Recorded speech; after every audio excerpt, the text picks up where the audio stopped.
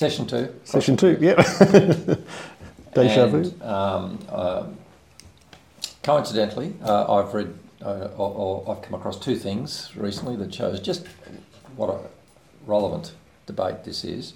John Dixon's Undeceptions podcast, the latest one's on the crucifixion, and he introduces a lady, an 85-year-old lady, theologian who wrote a huge book on the crucifixion, sort of going in a similar direction to us. We'd be more radical, but nonetheless her main point was that the penal substitutionary model has become a dominant metaphor and became so in the 19th century. And that's unfortunate because there are other models. And so actually that's a good podcast for people to listen to.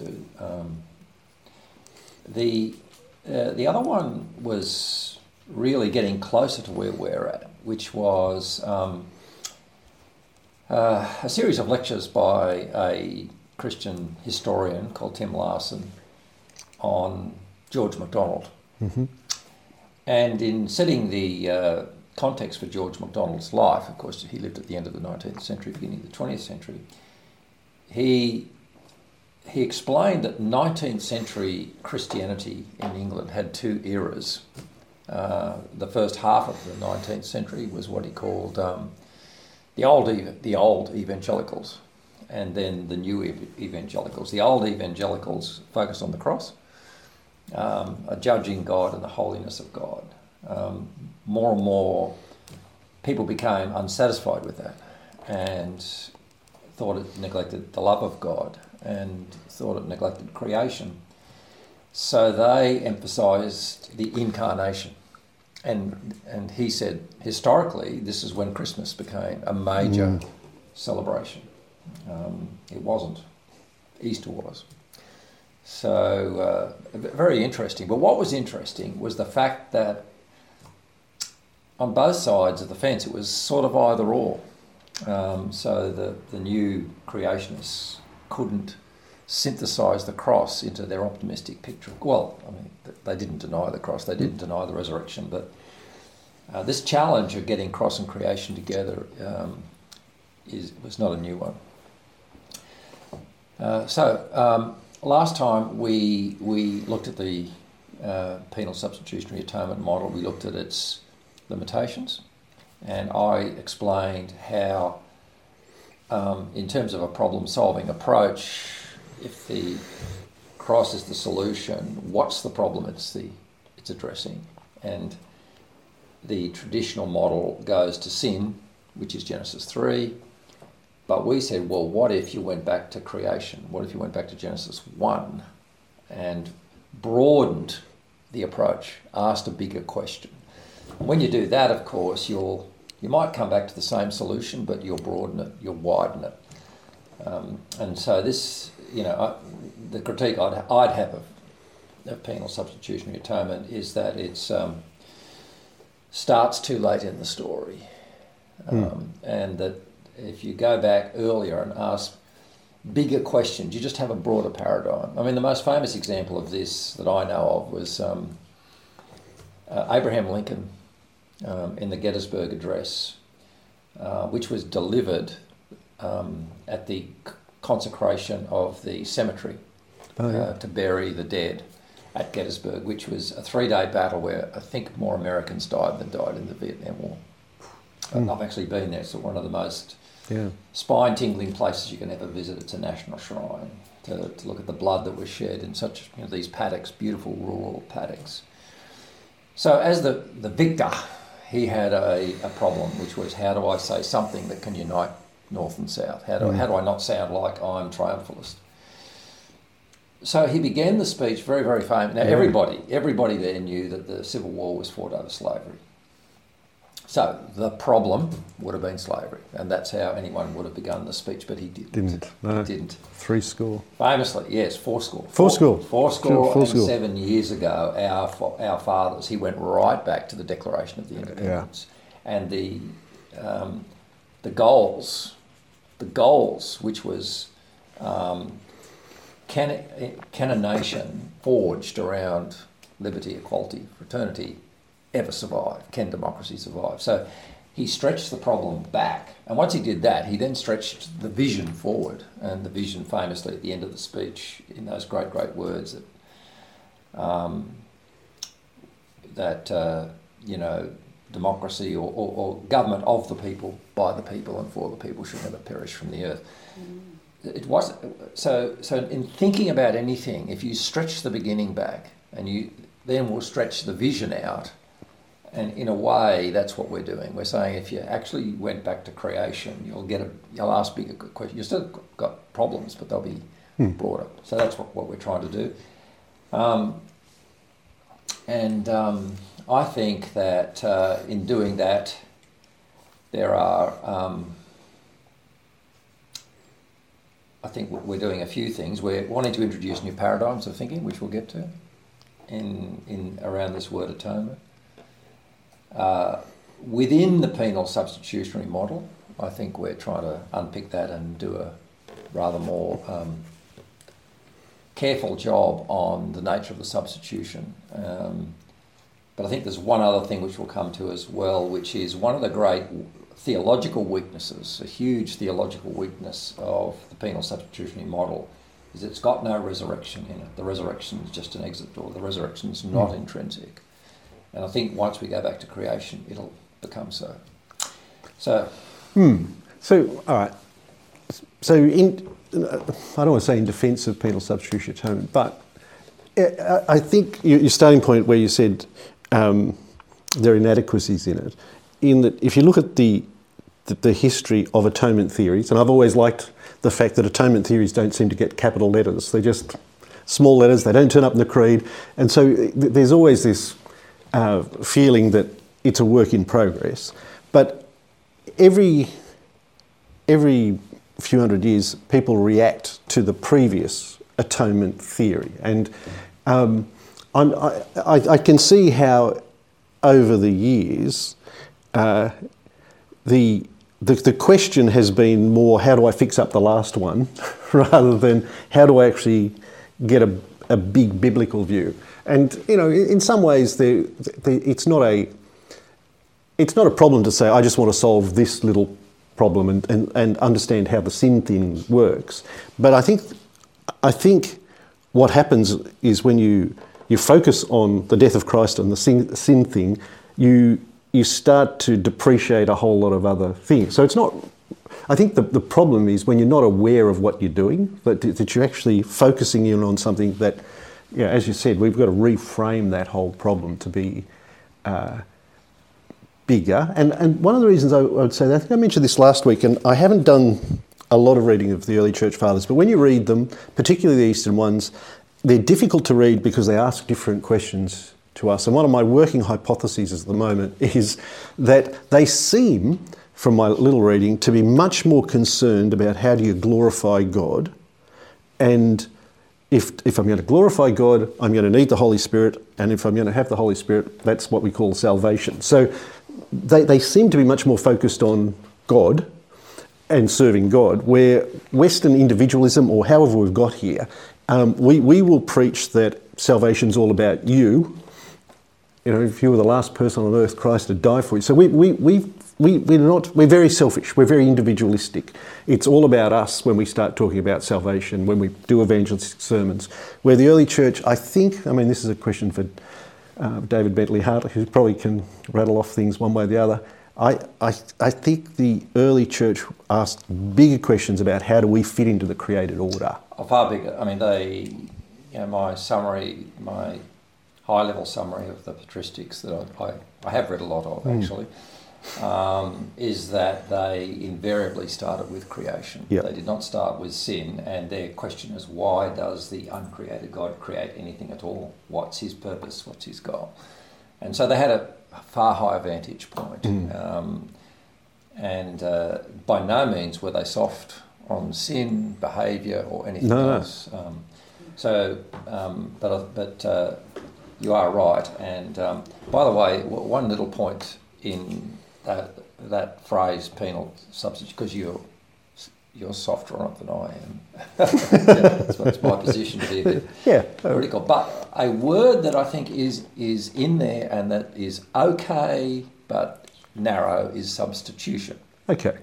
The word substitution will suggest someone takes a bullet for me. Yeah. You know, and it does tend to be a bit of a slippery slope down into a position where I'm covered and I'm the criminal. Yep. So it's got that side to it. Now, if you wanted a word that the patristics would have used to cover the same thing in a bigger way, their word would have been participation.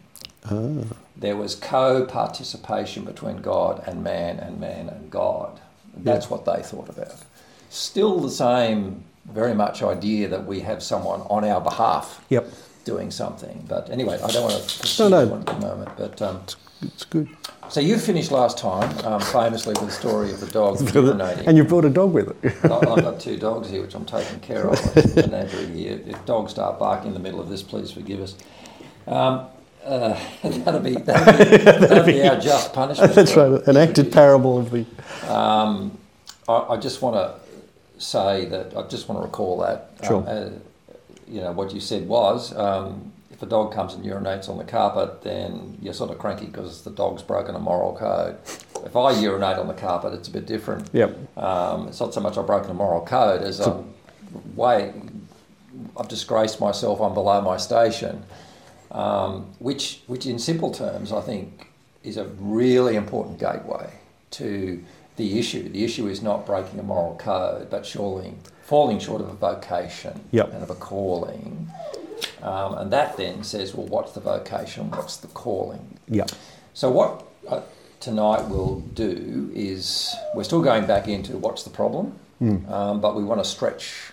The metaphor I've got in my mind is going back into Genesis 1, stretching the coordinates with some big words that I think we can stretch. And there are 4 of them.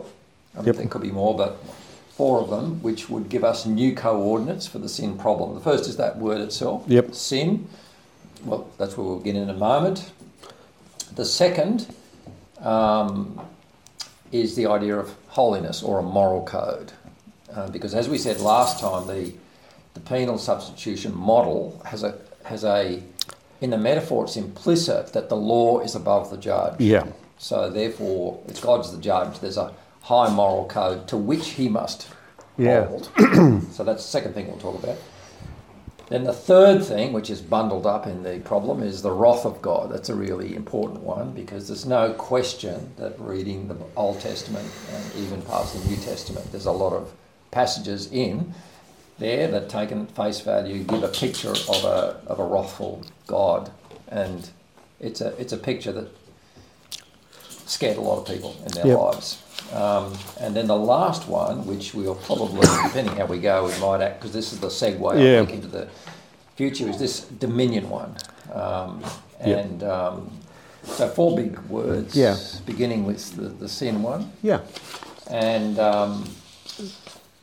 so I'm just here going to throw to you that the traditional model of sin that I've been aware of is like moral codes, laws. In previous talks a long time ago, you know, I've critiqued that a lot because I think in Christian circles that moral code is rather mysterious. It can use very mysterious behavioural stereotypes. And, becomes very introspective and certainly doesn't seem. It's a very negative model of growth. So there's a lot of problems with the word, but the word's still there. So you've got a powerful matrix. And let's move towards the matrix by first saying that.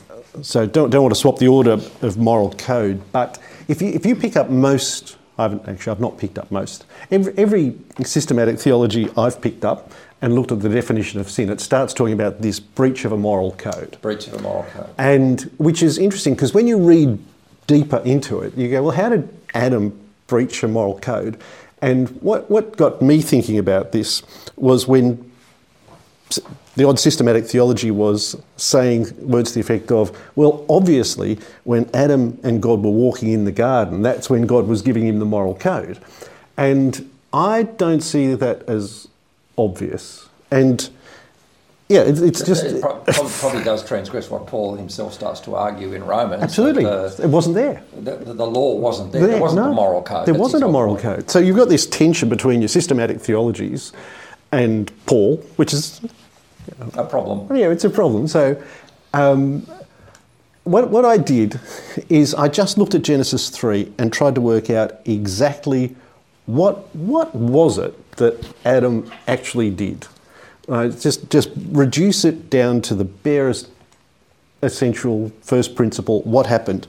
And so it's Genesis 3, but what I think happens is that Adam simply does not trust that God intends good towards him. And that's the phrase that I keep on going back to. That phrase is really important. I'll repeat it and get people the key issue is Adam does not trust that God intends good for him. Yeah.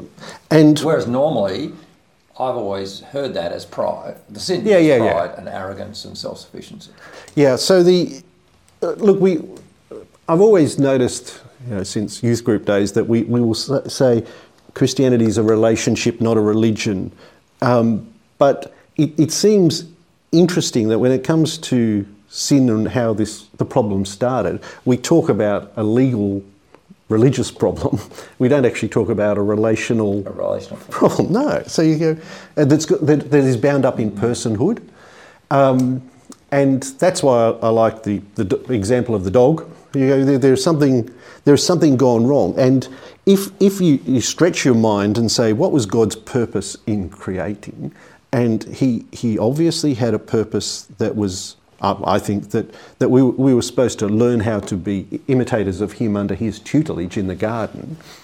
He's got a very lofty plan for us. Very lofty plan. Yeah, and what we did was chose not to trust him. Now, this is where the matrix comes in, and we should probably send a copy out of it.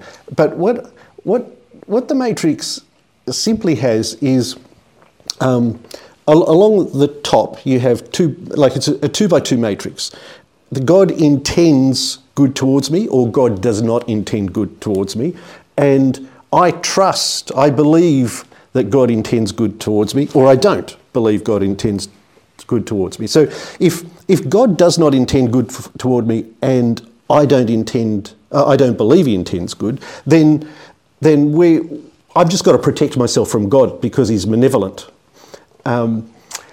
If God doesn't intend good towards me, but I believe he does, if I'm in that quadrant, then my problem is that I fall prey to his malevolence and life becomes difficult. And most people in the world have lived thinking that bottom box, I think. But I don't believe that God intends. Yes, and if you move down to the other idea, which is no, God does intend good towards me, then you either believe that's the case or you don't. Now, this is the important bit to think through. If we fall into the trap of using the word faith to mean a gateway into salvation, because we're saved by faith, right? And all I'm really saying is there's more to salvation and faith than being a gateway to eternal life. What I think happens is, and we will talk more about this in weeks to come, that faith is what salvation is all about. Because if you go into eternity with God, where he intends good towards you, but you do not trust that he intends good towards you, you don't enjoy that fellowship, right? There's nothing about that relationship you enjoy. So in what sense can you call it salvation if you go into eternity not trusting God intends good towards you, but he does intend good towards you? So if you've got that 2x2 matrix in mind, there's only one quadrant that you really can call the salvation quadrant, and that's where you have faith in God. And it's not simply a gateway, it is what salvation is all about, that you have a relationship where you can enjoy God's goodness towards you. Yes, just for the sake of the recording for the moment, since we're on Zoom, I might share my screen, because I drew your matrix up as you were. It's beautiful. But I can't do it because, Mark, You need to enable all the participants to share their screen. Mm-hmm.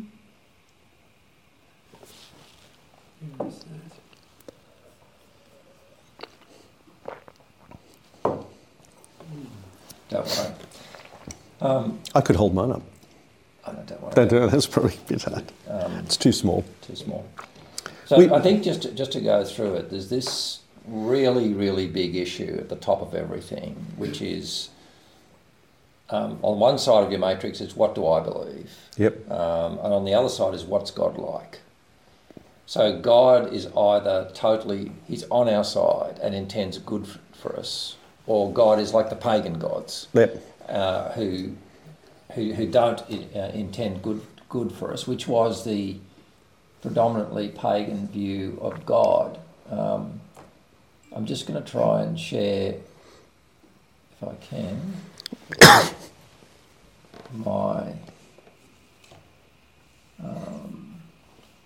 I'll just see if I can do this, and if I can't, we'll stop. Hey. So I think now people on the screen can see your matrix. Yeah. So on the top, there's a view of God. The right-hand side, God does not intend good for us. A scary God, and I think this is a way of summarising the whole paganism, where the gods were simply Angry.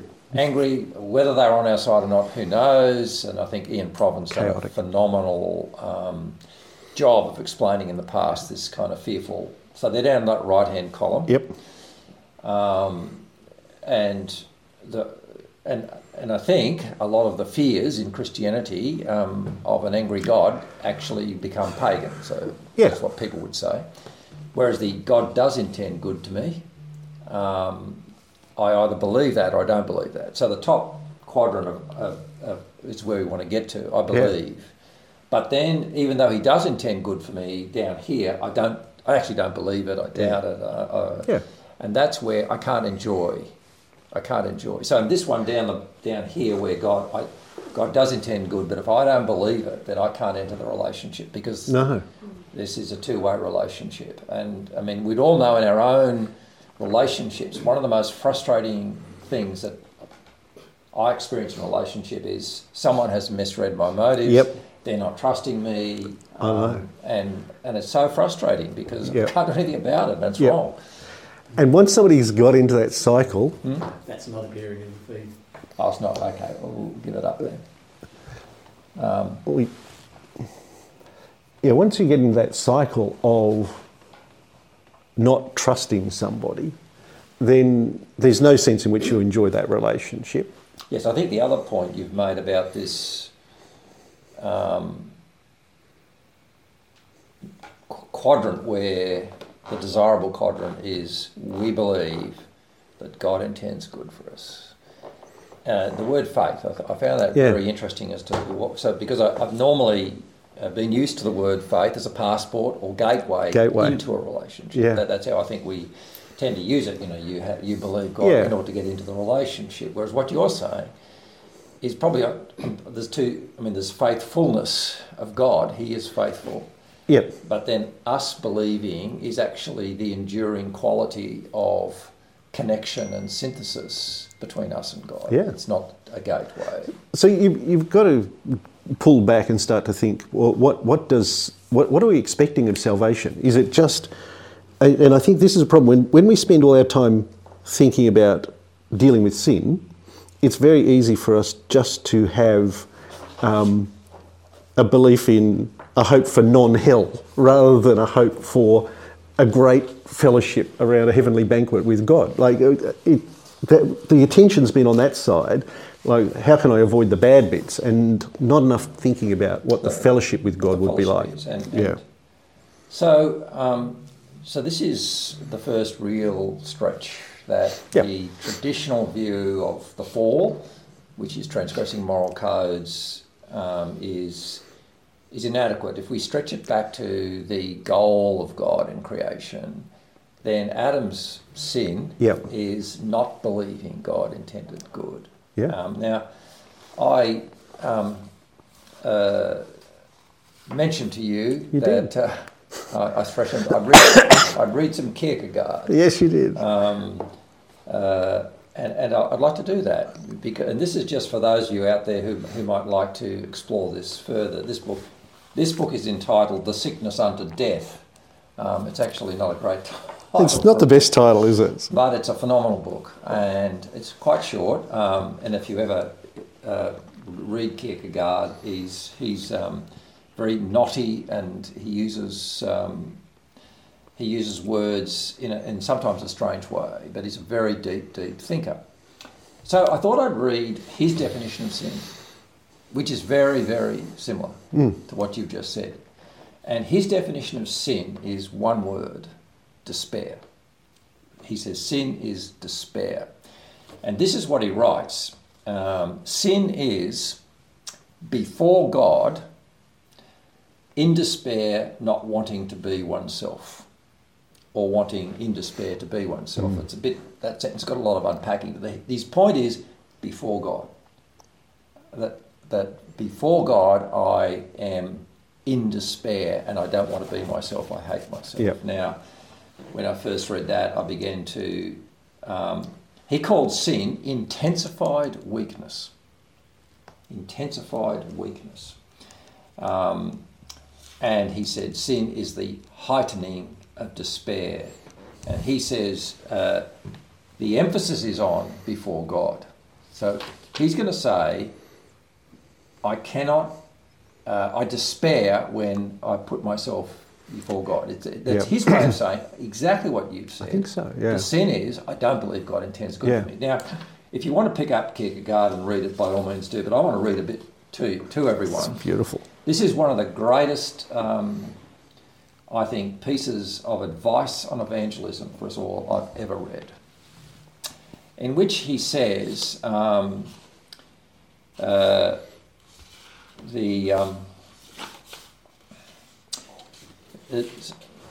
to sit back and have a glass of wine while I read this, because it is a couple of pages long, but it's well worth it.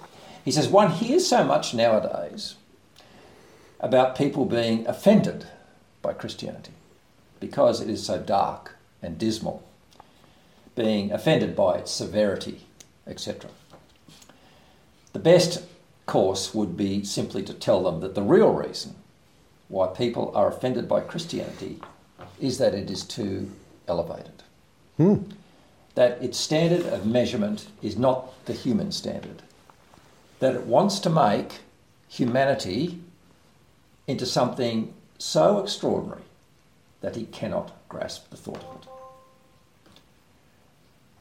And then he talks about the offence of this. Now he goes into a parable to explain what he means, and the parable is memorable.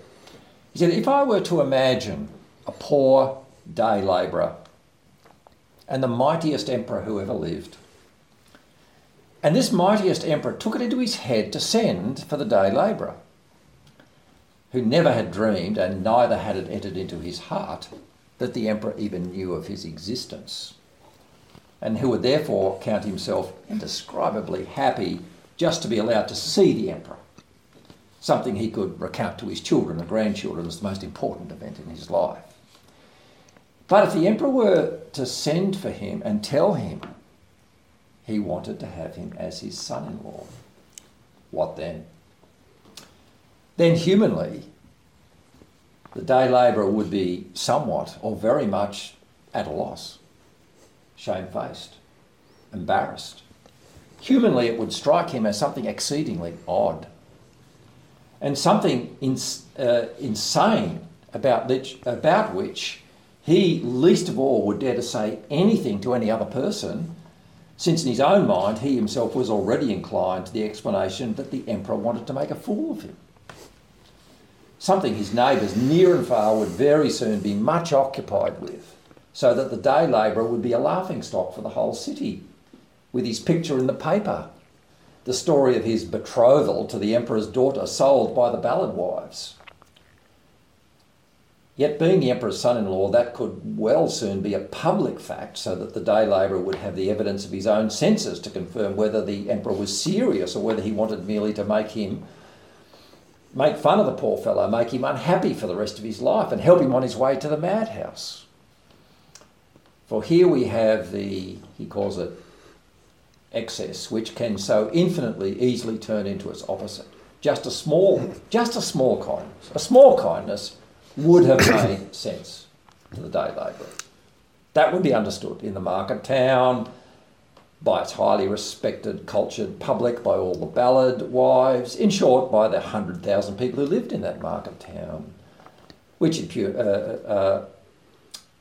regard to its grasp of and feeling for the extraordinary was very small. But this becoming a son-in-law, that was much too much. And suppose now that it wasn't a question of a public fact, but private, so that its truthfulness could not help the day labourer to be sure, but faith was the only way to know, and everything therefore was entrusted to faith, which is your point. Yeah. A question of whether he had humble courage enough to dare to believe it. How many day labourers do you think would be offended? So how many day labourers do you think would have the courage? But the person who lacked that courage would be offended. For him, the extraordinary would sound almost as though it were a mockery of him. He would perhaps honestly and openly admit, this sort of thing is too exalted for me. I can't make sense of it. To put it bluntly, it strikes me as foolishness. And now, Christianity. Christianity teaches that this single human being, and so every single human being, whether husband, wife, servant girl, cabinet minister, merchant, barber, student, etc., this single human being is before God. That's his code word, is before God. Loved and noticed. Yeah. This single human being, who might be proud to have spoken once in his life with the king, this human being who hasn't the least illusion of being on an intimate footing with this or that person, this human being is before God, can talk with God anytime he wants, certain of being heard. In short, this human being has an invitation to live on the most intimate footing with God. Furthermore, for this person's sake, for the sake of this very person too, God comes to the world, lets himself be born, suffers, dies, and this suffering God, he well nigh begs and implores this human being to accept the help offered to him. Truly, if there is anything one should lose one's mind over, this is it. And so on he goes. I think that's brilliant. Brilliant, isn't it? It is. Like, it's too good to be true. You tone the story down a little bit and I can take it seriously, but this is too good to be true. But it's exactly what you're saying, that the heart of it is, do I believe?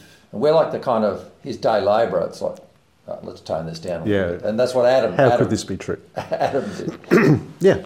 So that's the first, I think, stretch around this word sin that you and Kierkegaard have helped. Never been in the same sentence as Kierkegaard before. So we stretched it from a moral code to despair as to the love of God, which does lead us on to the moral code. I think you've really talked about that, but really the idea of trust being intrinsic, that what God wants is relationship. Yeah. And rather than thinking of God as judge or arbiter with moral code, he's father or parent. Yeah. I think that's really what you were saying. And I think it's good to think through legal codes, moral codes, in that on the building that where our offices are, there's a fine, a sign that says there's a fine if you lean over the edge of the building for $500 or something like that. And the punishment for breaking the legal code is not nearly as great as the reality that it's trying to protect you from, which is going 11 stories to the ground. And when you speeding fines, right? Speeding fines are trivial compared with what they're trying to protect you against. Death of yourself or somebody else. And I think it's good to realise that moral codes, legal codes, are an abstraction from reality. They're not the reality. They're not the problem. Well, I think what you're saying is, in the best of circumstances, they're kind of guardrails. Best, yeah.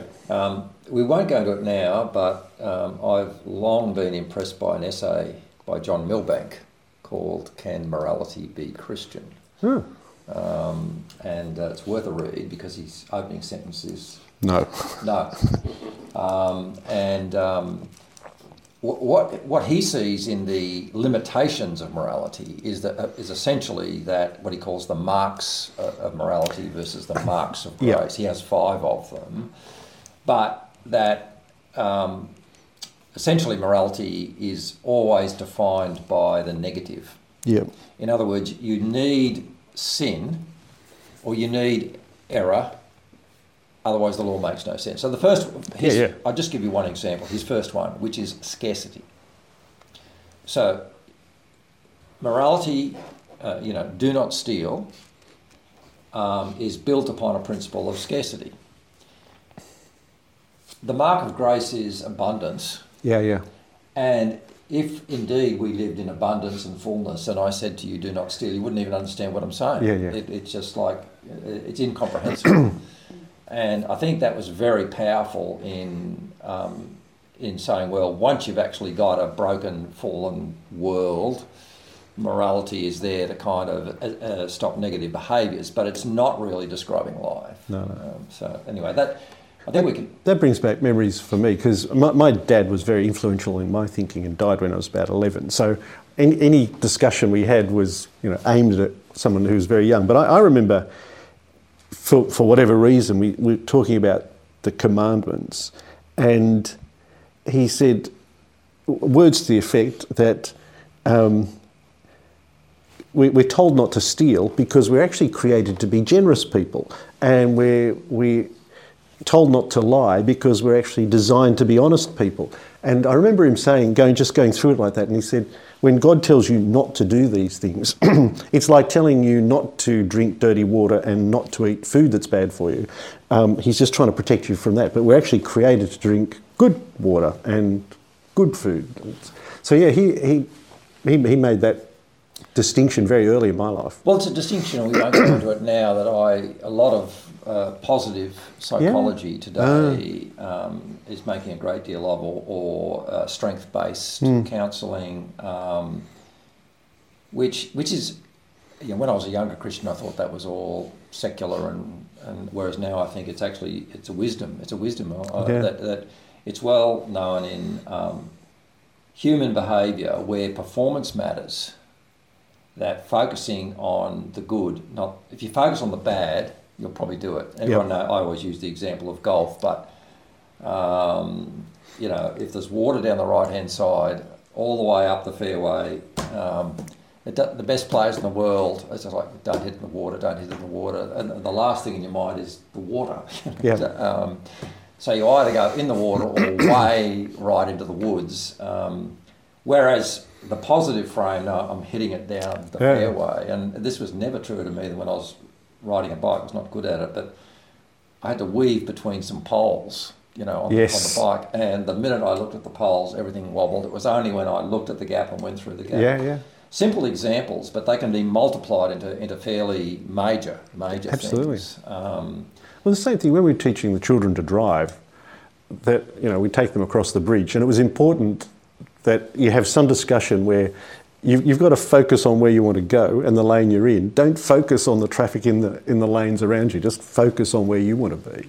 Yeah, and that's... I actually think Paul builds his picture of how to live righteously in Romans 7 on the inadequacy of sin to produce righteousness, or the inadequacy of the law to produce righteousness, whereas the Holy Spirit does. So that I think we can leave and move on to the next one is really probably the big one for a lot of people, which is the wrath of God. And I've heard people, when you start talking about the love of God, say, but what about the wrath of God? Yeah. So I've got to balance it.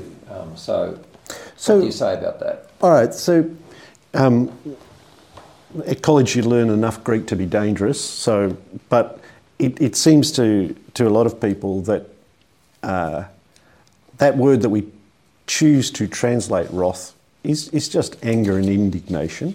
Yeah, I know that David Bentley Hart often translates it as indignation. Indignation is a good word. I was actually at a conference in November 2019 where there were 7 different Bible translation societies there, and I raised with them certain words and why do they translate them the way they do, and they said, well, we would not sell any copies if, there'd be outrage. Like, we make little changes that we think are right, and there's outrage in the community because they're used to what they've seen. So, which I think just raises the issue that someone's got to do the thinking and say, okay, let's ask those questions. And it seems to me that what we haven't done, and we will have to do, is sometime go back and look at the metaphors in Scripture that are used to describe what was achieved by the cross and the atonement. And one of those metaphors is about dealing with the wrath of God, or dealing with the anger of God, if you like. And what you've got to do when you're looking at these metaphors is ask the question: is the dealing with this metaphor, is that a result or a purpose for the cross of Christ? So with the wrath of God, is it dealt with as a result of the cross, or was the very purpose of the cross to deal with it? So I've heard sermons where the wrath of God is poured out on Jesus, and imagine you're in a steel smelter and you've got one of those melting pots where the iron is superheated and it's poured out on Jesus, and that's God's anger being poured out on Jesus. Now, this is a problem because we've got a metaphor in Scripture and we've just added to the metaphor. There's no reason to add that much illustration to it, because you could be wandering a long way away from the the intention. So what does it? Well, so you could equally say. I mean, this is the core of the matter, that the penal substitution model has God the Father pouring His wrath on God the Son to take punishment for our sins. Yeah, That's the heart. I think it's drifted that way, and that's certainly the thing that people notice, that they Jesus has to die for me in my place, but there's got to be this anger that's dealt with at the same time. And it's almost as if two things have to be achieved. And you can read that passage that, imagine a bucket of water rather than a molten steel. And there's this, because it's not an unusual term for when you're reading your Bible to say God poured something out, right? So it's just the idea that something's poured out and dealt with, or no longer relevant, is just a metaphor that's used quite a lot. And could it be that as a result of Jesus' death, the sin problem, the wrath problem is dealt with, the anger problem, the indignation problem is dealt with? Indignation with what? Well, you see, when we were driving along and the kids would fight in the back of the car, occasionally, you'd get... Only occasionally? Yeah, I've just got a vague recollection. You'd get annoyed, let's call it indignant, because they're doing things to hurt each other. And if they stopped, or, one of the three decided to make peace and stopped it, I didn't continue on thinking, but when I get home, my anger's got to be appeased, right? Something's got to pay for the anger that I felt. Now, all that so there's no purpose. Nothing has to be done purposely to get rid of the anger, wrath, indignation. Any indignation I've got for the little kids that I love goes as soon as they stop fighting. So what you're saying is that in the model of the wrath of God being poured out, there's behind it some view that wrath is an end in itself. Yep. It's almost a higher good and a higher purpose than us. Yep. We've offended this higher principle, and that wrath needs to be appeased. Yep. Okay. But versus what you've just said is no, the wrath or the indignation is subservient to love and purpose. Yeah. Yeah. And this is not a uncommon debate. This has been going on. And C.H. Dodd, I think, in the middle of last century was sort of vilified for being liberal, for not wanting, I think in the RSV Bible, he didn't want the word propitiation, he wanted the word expiation instead.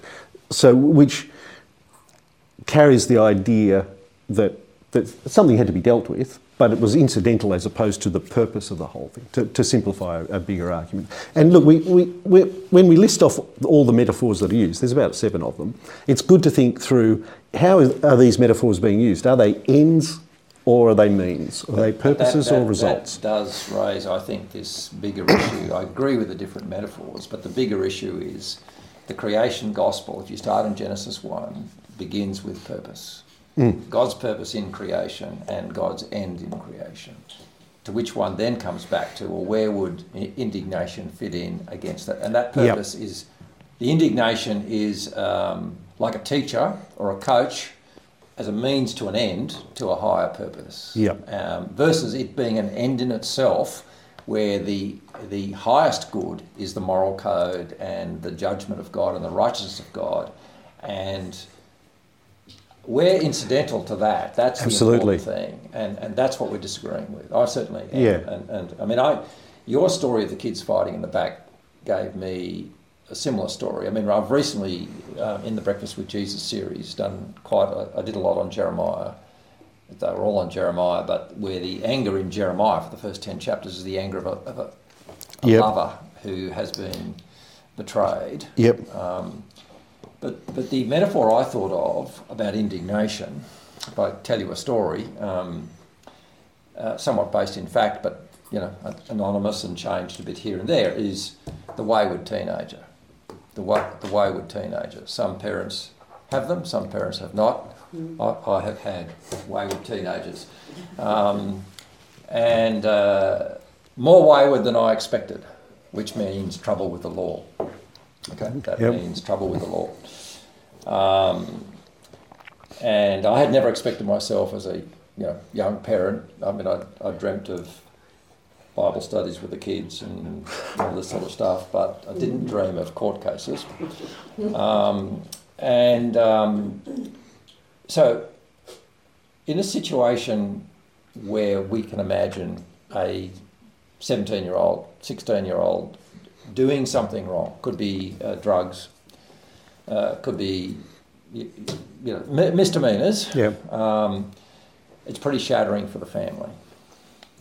And what I've observed is there's two kind of forces that start to get at work here. One is the police and the whole system of prosecution and judgment. It's kind of objective, but it's also heartless. It's got its own bureaucracy, its own wheels in motion. It's actually frightening. My experience of it was not far off Kafka's The Trial. And in the middle of it, we had to hire a lawyer in this particular case, but the young lawyer was doing research on the experience of people going through the court system. And he interviewed people. Not one of them understood what was happening. Really? Like, I don't know why I'm in this court. It's just a bureaucracy you're in. You're in a strange bureaucracy. And so there's a kind of an anger there. That's the judicial anger. And it's chilling to be on the other side of it, because my experience of it is that, to your point about it being an end in itself, the police have KPIs and so do the prosecutors. And in order to get law and order across, they've got to be getting judgments. And my experience of them was that, well, I would never trust the process again in my life. And I never thought I'd have to say that, but that's what it's like. They don't have my good at heart, or they don't have the child's good at heart. There was another anger, which was the huge, fiery, moral indignation of the parent. Absolutely indignant. Fiery anger at the child, with the child. Nothing to do with the moral code, but the disappointment. The betrayal of the family, your betrayal of yourself. And who you can be and who I want you to be. And, the experience I've seen of particularly mothers who are so hurt by the betrayal of that relationship. But, and on the other side, let's go to the errant teenager. Guess who the errant teenager was really frightened of? Mum. That's right. And frightened of mum, not because of mum. Mum had no power in the system. All the powers, but what mum had, he loved that's right. Mum, is I've disappointed her. And I know I'm going to have to work Which is powerful. Very powerful. And so I've seen indignation at work from a parent and from the judicial system. They're both there. And I think the indignation we're looking at with God is the indignation of the parent. Yeah. The indignation of the disappointed parent who has not surrendered by, if the parent is wise, they know this is not the end of the road. This will probably be good for you. It'll be a slap on the wrist and I hope you'll grow up out of it. Yeah. Because the parent's goal is for the child's growth. Yeah. And look, lots of people will say the God of the Old Testament is the angry God. God of the New Testament is the gentle Jesus, meek and mild.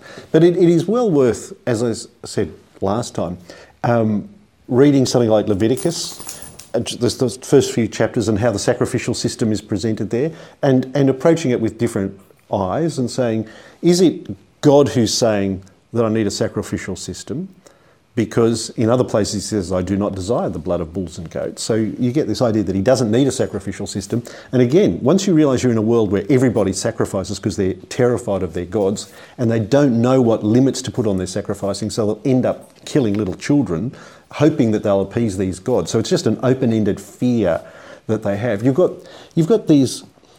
Leviticus starts off by God saying, yeah, if you do this, or you feel this, kill a bull, and if you can't afford that, kill a goat or a lamb. And if you can't do that, kill a bird. It doesn't seem that God is demanding a sacrificial system. It seems that he knows that we will kill stuff if we're not. So what you're saying is that the sacrificial system is subordinate to his fatherhood, his purposes and his love, and he's rather pragmatic in the sacrificial system. I think so. I think it's a condescension. It's a condescension. Absolute condescension. And he snatches defeat from the jaws of victory in that it's a great way to explain what Jesus is going to do. So it's developed.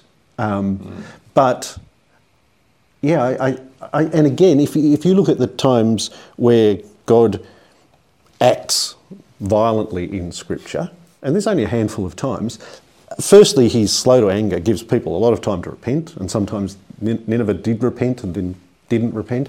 But what other scholars have noticed is that God tends to act when he hears the cries of people, of the oppressed. And God gets caught in this position where people are doing things to hurt other people, and he responds powerfully, violently, on occasion where... And the phrase is, the cries of the oppressed have reached my ears, and that's when he acts. So, just to wrap that point back into this point about the nature of the wrath of God or indignation of God and anger of God, that rather than God... I mean, the offences in the Old Testament, in the Book of Kings, the Book of Jeremiah, are very often specified. Yep. And including the events for which he was going to judge the nation with what looked like obliteration. And those offences were, I think they were of two sorts, almost exclusively: idolatry and then social justice. Yep. And the one you're talking about, which is social justice, it was always the rich ruling class oppressing the widows, the fatherless, the foreigners. Yep. And it was not the litany of sins that are mentioned, and not the modern litany of sins. No. For instance, sexual sins are not mentioned there. And sins of pride, or the sort of stereotypical evangelical list doesn't get a Guernsey, but stuff like deceit, cooking the books, acquiring wealth while people around you are poor, that's what gets a Guernsey. Now, to that end, then, if we went back to Genesis 1 and said, well, God's purpose was to create humanity in his image and dominion that would reflect his character. His anger is, I'm not seeing that happening. A bit like the angry parent, I'm really disappointed in you, we wanted more. And so God cannot just put up with it and tolerate it, because if he does that, his mission fails. Mission failure, and humanity just becomes worse and worse, and we're not getting what he wanted, what he created us for, which is the image of God. Yeah. And I like mission failure much better than righteous failure. That's a good phrase, I think. Yeah. I like that, just as you said it, mission failure. Yeah. In other words... I thought you said it. But I said that. All right, okay. I just copied you. I said that. No, that's a good way to put it, because it says that in order to understand Genesis 3, in order to understand Genesis 4, and then it's the failure of the mission. Yep. Or the apparent failure of the mission. We know that and we could go to this next time, but in God's plan, that was not a failure at all, but leading towards his ultimate imaging of himself in the cross. But certainly the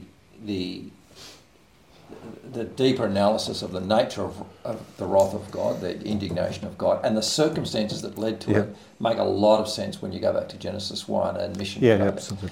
The other one I thought, just before we finish off on the indignation one, is I've been just before on the parent. I've been indignant and angry in roles in my life as a teacher, as a coach, as a parent, as a boss, and I think there are many circumstances I can think of, and I never ever felt wrong about it. It was just, I had to be controlled and not actually, become erratic or whatever. But I was righteously angry and it was all to do with mission failure. Yeah. But I was always framing it with a view towards getting out of it, and I want you to grow out of it. So we're saying this indignation is a coaching tactic, as it were, an educational tactic to bring humanity to where he wants it to be. Yeah. It's a symptom. So on this, I think going forward, we've got to make sure that we do justice to all the metaphors, not just the anger one. But I do think the anger one is the one that confuses most people. Yes, it is. And the reason I mentioned Leviticus and so forth is people will say, what about the wrath of God being poured out on Jesus? What about the sacrificial system? What about God actually doing violent things against people who, you realise, the cries of the oppressed have reached out? And there are other comparisons you can do. If you sensitively read and do comparisons where it doesn't take you long to realise what is going on. And that stereotype of the God of the Old Testament. It is, and I think the other thing, just to mention briefly, foolish. I think Brad Jerzak has said, and some great things about this, idea of wrath. Okay, so Jesus underwent wrath, but he famous, I don't know famously, but Brad has very effectively renamed Jonathan Edwards' infamous sermon, Sinners in the Hands of an Angry God, as a God in the hands of angry sinners. The wrath that was poured out was Pontius Pilate, and it was the worst of human wrath that God was subject to. And this, and on the Undeceptions recording I mentioned earlier, the lady, I think her name is Rutledge, but I thought she very well said this idea of God against God is wrong. It was God the Father, Absolutely. God the Son, God the Holy Spirit. They endured the wrath of. Absolutely. She said the capital P powers of death, the capital P political powers, and God was subjected to, insofar as God surrendered to it, he sent his son into a mission that was going to cost him. But the cost and the real vicious anger was human against God. Absolutely. And so, spoiler alert, one of the things I think we'll end up realising, and this lady obviously has, is there's been a progression in atonement theories, which is because there is an exchange or payment ransom metaphor being used. People say, who's the payment got to be made to?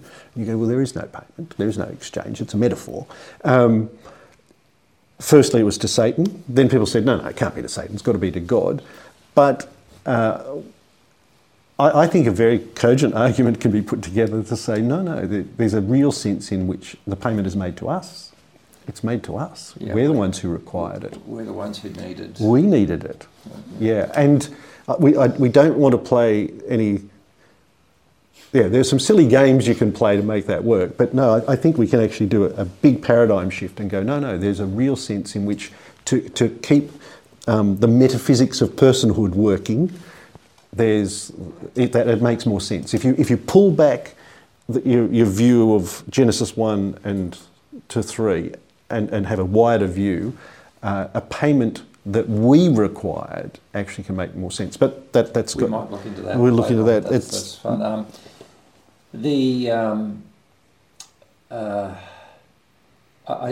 by the way, I did want to add one more point to the idolatry issue. You know, God is angry at idolatry.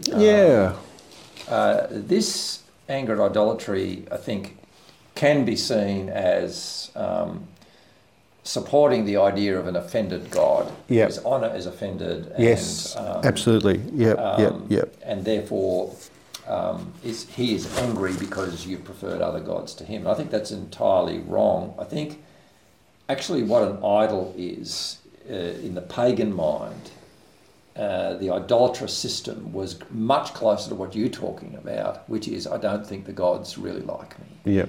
And I've got to appease them and play their games and hope I can avoid them. Yep. And so the idols to whom you made sacrifices, you're trying to buy them off and keep them off your back. In fact, that mindset is exactly the mindset that you and Kierkegaard were talking about. For the human being to think we're that important, we're that amplified, we're called to that. No, can't be true. We've got to be ants crawling around with the gods. King Lear's famous words as flies to wanton boys, so are we to the gods. They kill us for their sport. And I think that's the sin. Yeah, that's the sin. Well, interestingly, when you compare 1 and 2 Samuel, 1 and 2 Kings to 1 and 2 Chronicles, I heard a great podcast on this where it just outlined the differences. So in Samuel, one of the big events is Bathsheba. She doesn't get a mention in Chronicles, right? Mm-hmm. And the illustration they used, or how they illustrated it, is if one of them, well, that first set of 4 books, Samuel and Kings, is like if you were in the Vietnam War hearing news reports, this is what you would have said was the problem. This is what was going on, and there's reference to idolatry, a lot of idolatry in Kings, and immorality of David. Bathsheba, for instance, really shapes the whole thing. You've got his sons running around. By the time you get to Chronicles, which is well and truly after the war, it's a documentary where the dust has settled. You're thinking through what's gone on, and it's the History Channel looking back. That's right, and it doesn't say anything that denies anything in 1 Samuel or 1 and 2 Kings, but it's got a different perspective, and with the value or benefit of hindsight, it goes much more in, we didn't behave like God's people. The rich were oppressing. We just were not reflecting God. It's a positively frame. We were not reflecting God. Well, I'm going to leave the 4th one because we've been going for over an hour. And the 4th one's a big one. I think it's Dominion. It's a big one. And that's really going to be a real segue into, I think, to be honest with you, not just another metaphor, but actually a paradigm. I think so. A paradigm around what happened at the cross. I mean, one thing about this podcast I heard today on Undeceptions, which I'd recommend to people, is the first half, John is a historian, and the first half with this lady was making the shockingness of resurrection real. That her view is people are so glib about it. Yep. And it was the point she made, which was extraordinary, and probably a point that had never been clear enough to me before. It wasn't just physical suffering. It wasn't all of that. That was pretty shocking. No. It was reserved to obliterate the identity of the executed one. They were invariably slaves, low class. They, having been executed, the bodies were just burned. Back in the day, it was just their way of turning totally anonymous and exterminating the very identity of that person, their family, and who they were. As a result, according to her, in sophisticated Roman society, they wouldn't even mention the word crucifixion. Yeah. It was too shocking to mention. Yep. They wouldn't even talk about it. And there is no record, because of what I just said, there's no record of anybody being crucified. We don't have any. We just don't have any names of other people. Yeah, there might be one or two candidates they've discovered with archaeology, but the Romans were successful. They totally turned anonymous. And how is it then that the most pervasive hero story in all of the world was based upon a cross? Yep. It's just complete turnaround from anonymity to lordship. It's just... And the amount of thought experiments, like once you've got the idea that, all right, Jesus has got to die on our behalf, why couldn't he die in his sleep? Why did it have to be like that? She asked that question. Did she? It's a great question. Anyway, well, that takes us down another rabbit hole. All my point is to say that part of my goal for myself as we go through this is not to sort of shrink the cross, but to actually expand it. And the view of the hugeness of the transformation and work done there is what I'm hoping, by taking the bigger picture from Genesis 1, we'll get. And I think an absolutely critical part of it, which I've already alluded to, is that, and which we can talk about next time, which will come much more into the dominion thing, is to reintegrate the resurrection and with the cross as a integrated event. So we'll do that next time. Thank you, Andrew. And you're off to Africa tomorrow. Godspeed. Thank you. Thank you. In your wonderful technology, not-for-profit enterprise. It's exciting. We must have a little gospel conversations thing on one day when you're free to talk about it. Beautiful, yeah. Faith at work is faith at work. Yeah. I'd love to talk about it. So we'll finish there.